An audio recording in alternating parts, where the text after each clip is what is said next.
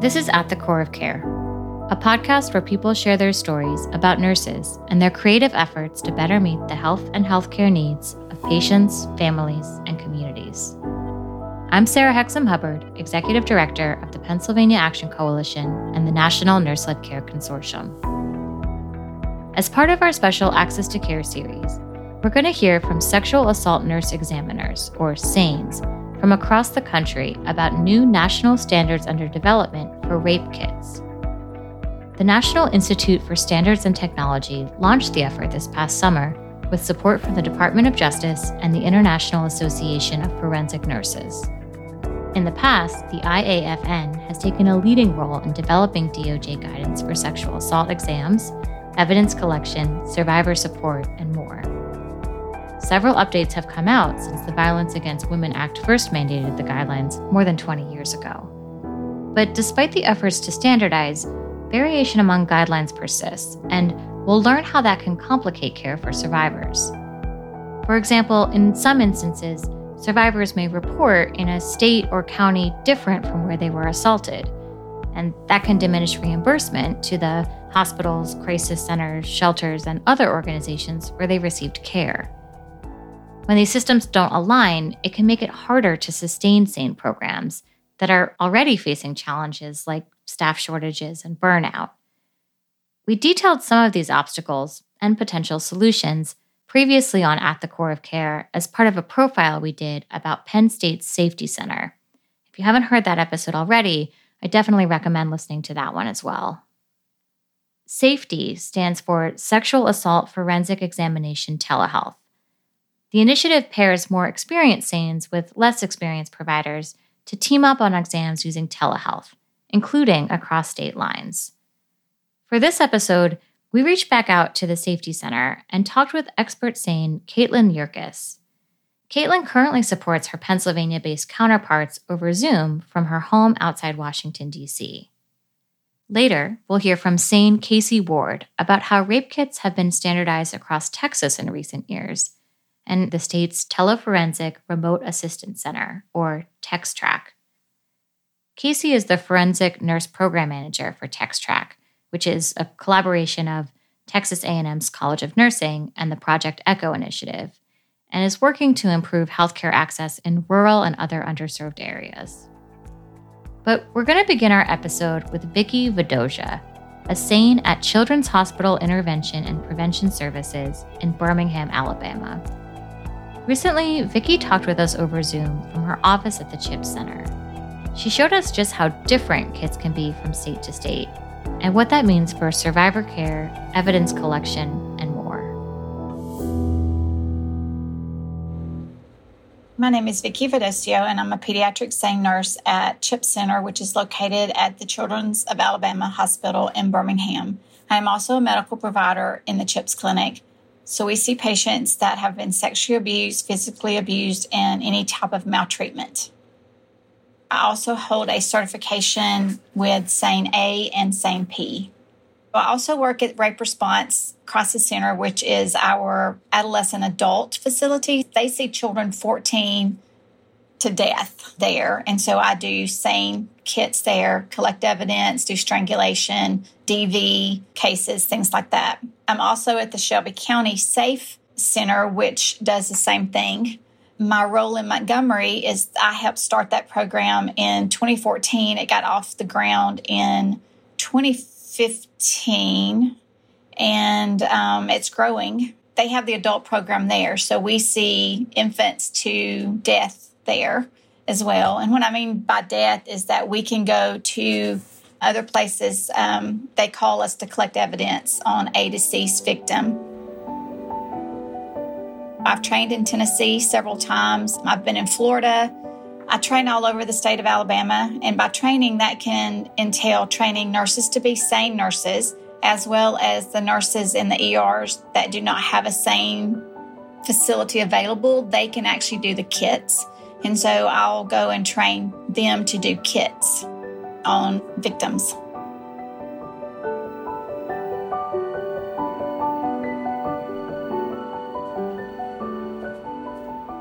So I have the kits here. I can show you all three of them if you want to see them.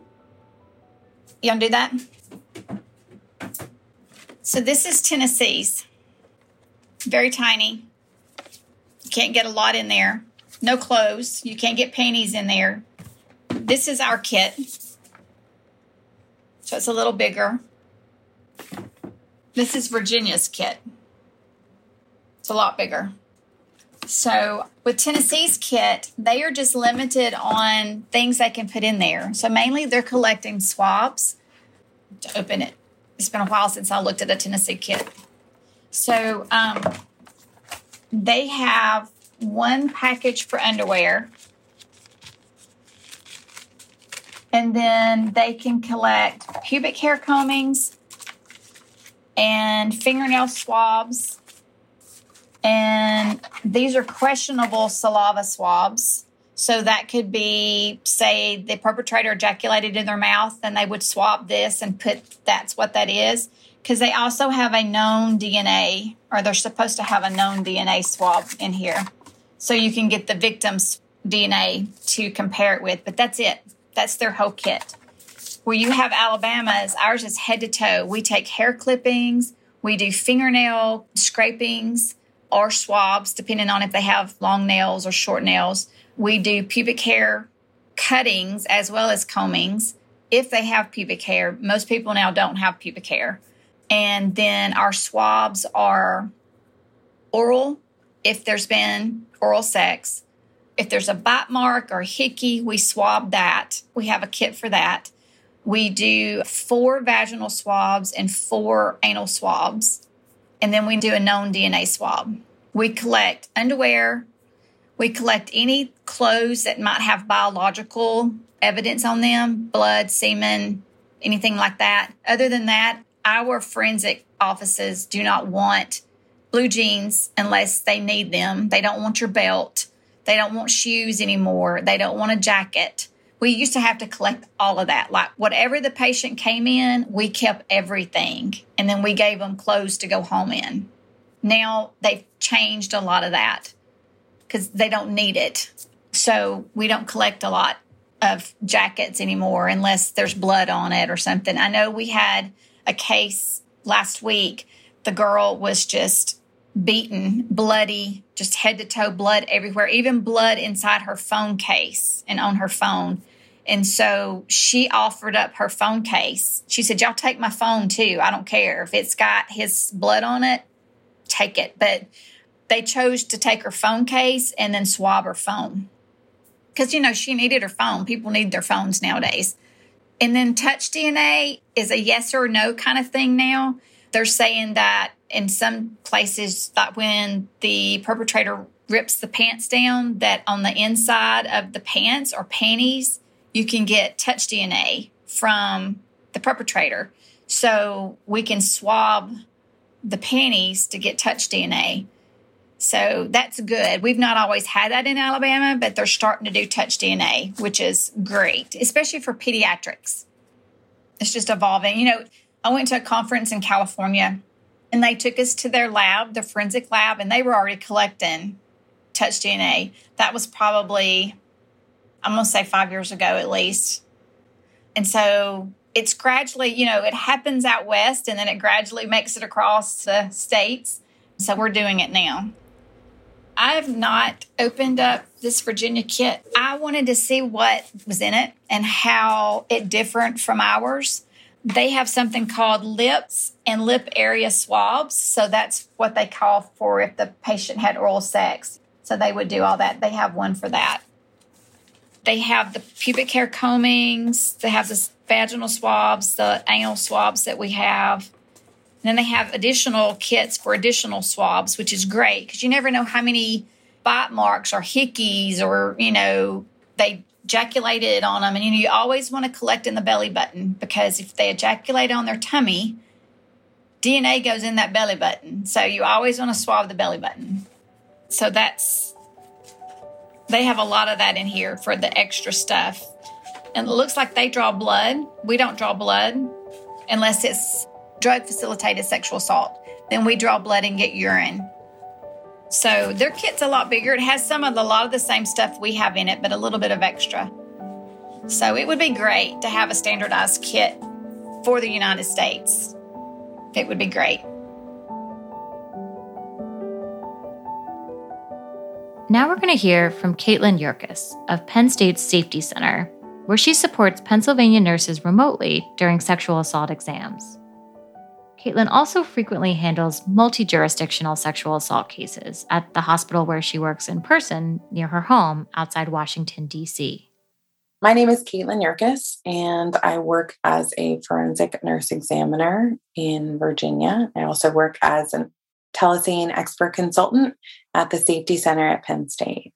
I've been involved in forensics for about 6.5 years. Before that, I worked as a public health nurse.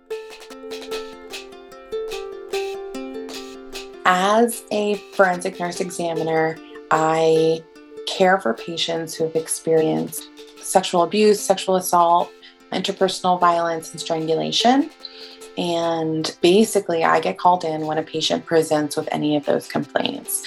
So it used to be more commonly known as a SANE sexual assault nurse examiner. And a lot of the job titles are expanding to forensic nurse examiner because we are doing strangulation, we are doing interpersonal violence aspects that aren't encompassed in the word SANE. So that's kind of the difference there. But I have specialized training in medical assessment, in evidence collection, in trauma-informed care, patient-centered care, and I'm able to provide all of those services to patients depending on what they're looking for. Caitlin went to college at Penn State and says that connection drew her attention to the opportunity. Noticing Penn State on the job description certainly caught my eye, right? But part of it is just where I am and thinking about public health. Because just because you live in a small rural town doesn't mean that you don't deserve the best care possible. And when you live in a smaller town and the hospital only sees 8, 10, 15 sexual assault cases a year, it's really hard to maintain ultimate proficiency in caring for patients with this really specialized and nuanced work. So I'm responding to my computer. I have a green screen that is not up in the background right now, but I have a green screen up in the background. I have kind of a work shirt or a work jacket on, and I'm in that same secure location with a locked room where no one else is in here except for me. And I'm available for the nurse and the patient for as long as they want or need my help. So these exams can run a couple of hours to 6 hours. And it really is the patient who runs the show. You know, I always say to my patients, what happened to you, whatever it was, I don't know what it was yet. I just know that you're here because of some unfortunate situation and it was completely out of your control. And so my job and the nurse's job in the room is to make sure that you are totally in control of what goes on in here. You know, there's a lot of setup. There's a lot of behind the scenes. It's not just hopping on a Zoom and having someone assist you with a sexual assault or interpersonal violence exam. There's a lot of ways to make sure that people are trained. There's a lot of IT and security considerations in that. So I think if it was easy, there would be more telehealth out there. But it's really challenging in making sure that everyone is safe and that information is secure as well. We really work as a team in order to provide that care. It not only helps the patient receive really high quality care, but it also helps to passively educate the local nurse. They're able to kind of feel more confident in what they're doing with the sexual assault patient and then put that into the next case that they see. We talked to Caitlin not long after the National Institute of Standards and Technology, or NIST, announced it's taking applications for the committee that will develop new standards for sexual assault kits when it comes to both storage and collecting evidence. NIST expects the process to take several years and plans to tackle related standards for elder abuse, human trafficking, and other survivor populations in the future. That's a great idea, but there already are national guidelines that haven't been updated and that they're guidelines, but they're not necessarily applicable because different jurisdictions have different laws and different evidence is collected based on those different laws, and different trainings are done based on where people live. So certainly a box that allows the same evidence to be collected for every patient is an awesome idea, right? Because it would mean that someone like me who works in different states, I would just have one box. I knew exactly what went in it. But if that box is then being delivered to different crime labs in different jurisdictions, different things would be tested based on what that crime lab wants. I mean, there's a lot of different pieces to that. Talking about standards, I live outside of Washington, D.C., so there's 3 states within 10 minutes of each other. So we see patients from across state lines very frequently. So having a standard kit would be really great because you would know exactly what to collect versus, I haven't, used a Maryland evidence kit in a while. Let me refresh my memory on what I'm actually collecting. So having a standard kit would be really helpful in situations like that. But it's ensuring that all of your examiners have the same training behind it, and then that the laws in each location back up what you're collecting. So evidence is collected in different states based on different amounts of time, and that's dictated by the crime lab. So in Virginia, we collect evidence up to 5 days. Not all states do that. One of the tricky parts is that it's very difficult to get reimbursed for an assault that happened in another jurisdiction. So most of the time, we live in a super metropolitan area and people are on cruises or they're out of town and then they come home and have an exam done. They're on vacation, they're at a conference, whatever it is, and they fly back here. And so oftentimes in our evidence closet, we have kits from all over the country and other countries. And many of those we are not reimbursed for because they didn't happen in Virginia. Yeah, it would be great to collect someone else's evidence. And oftentimes we do. We use a Virginia kit, which other jurisdictions may not be able to process in the way that we are in Virginia. But, we're doing the best that we can because we have a Virginia kit. And then are they able to move forward legally in the same way that we are in Virginia? That I don't know, right? Because I'm a nurse. And so I am able to work on my end of things. But all of that is really connected. And then on the bigger scale in terms of reimbursement, we're reimbursed by the state for exams, but we've been reimbursed at a pittance, at 30 something percent. Recently, we have gone up to it's a little bit over 60%. So hospitals and facilities are eating the cost of these exams. There needs to be the whole thing needs to be standardized, in my opinion, if you're talking about a standardized box. Standardization is still happening at the state level. Just a couple years ago, Texas standardized sexual assault kits. And we talked to a longtime SANE on the state's Evidence Collection Advisory Board, Casey Ward. Casey also oversees sexual assault exam training for nurses and other health providers all over the state as the Forensic Nurse Program Manager at the Texas Teleforensic Remote Assistance Center, or TexTrack. Texas A&M's College of Nursing launched the initiative last year in partnership with Project ECHO, which works to expand access to care in underserved regions. My name is Casey Ward. I'm a Forensic Nurse Program Manager at the Center of Excellence in Forensic Nursing, College of Nursing at Texas A&M University.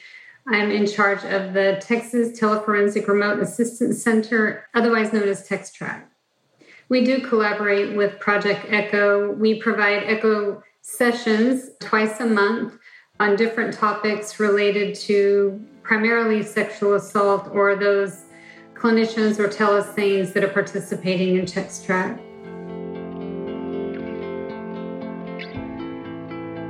I moved to San Antonio, began working in the emergency department at one of the hospitals in San Antonio, and was introduced to a program that was being started as a sexual assault nurse examiner program. I'd never heard of such a thing. I thought if you were sexually assaulted, you went to the police. I didn't know that you went to the hospital. And this was in 2000.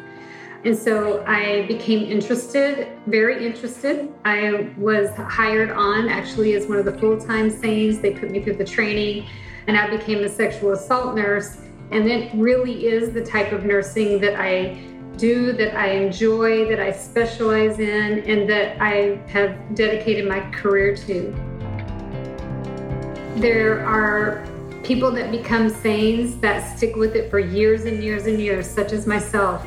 And there are some SANEs that the lifespan of a sexual assault nurse in Texas, I believe, is about 2 years.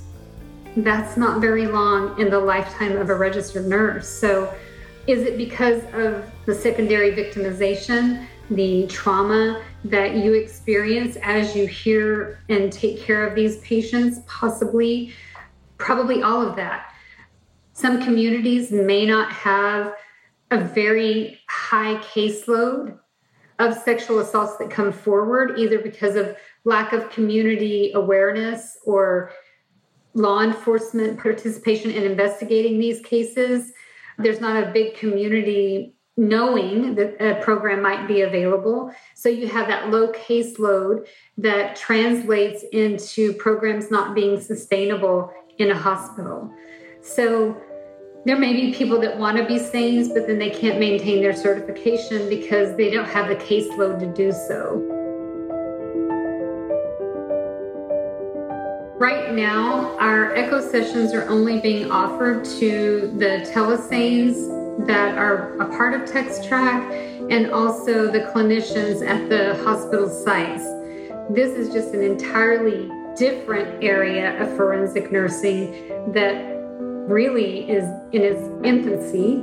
And I've just had the pleasure of being kind of on the groundwork of that program here in Texas. I think that having a standardized kit is important. Recently, in 2019, the Texas Evidence Collection Protocol was updated. And in Texas, we did standardize the kits. And there are 2 that are available, and they were updated. And now it doesn't matter where you go in Texas, it's one of 2, and they've got the same contents in it. That allows us to, for instance, like with Telesane, it doesn't matter where we are doing an exam. We know they've got 1 or 2 kits. So it's very easy for the nurse to know what's in the kit, the contents of the kit, and stuff like that. So I do think that standardizing the kit is a great idea. I just think it would just make things easier. I think it's beneficial for the crime labs to have things collected that are useful, because if you don't have standards that people follow, you can get people that just collect things that are not helpful for the crime lab. So, and then there's questions that we put on our paperwork that were helpful to the crime lab and also help provide inclusive care and wasn't investigative, because we have to be very careful that these exams, the paperwork and stuff, don't kind of lean over into the investigative piece, but still provide information that satisfies that medical forensic exam that we're doing. So I think it's a great idea. I think that our standardized kit accessible nationwide is a good thing. Updated paperwork that the Texas Evidence Collection Protocol came up with just helped paint a better picture. We had the consultation of a bunch of a multidisciplinary team to kind of give input of, hey, that question is investigative, maybe reword or whatever, or, that would be helpful if we knew if it's a biological male, biological female. That's very helpful to the crime lab. Well, how can we as a forensic nurse, as a sexual assault nurse, word that in a way that it's trauma informed? So making sure that paperwork is trauma informed, even though it's not going to be a patient that's reading the form and filling it out. And of course, these exams are, a patient can decide at any point they do or do not want to answer a question that we ask. But also, letting them know why it's important that we're asking these questions. So I feel like the improvements that were made to the kits that we're using here in Texas will make a difference.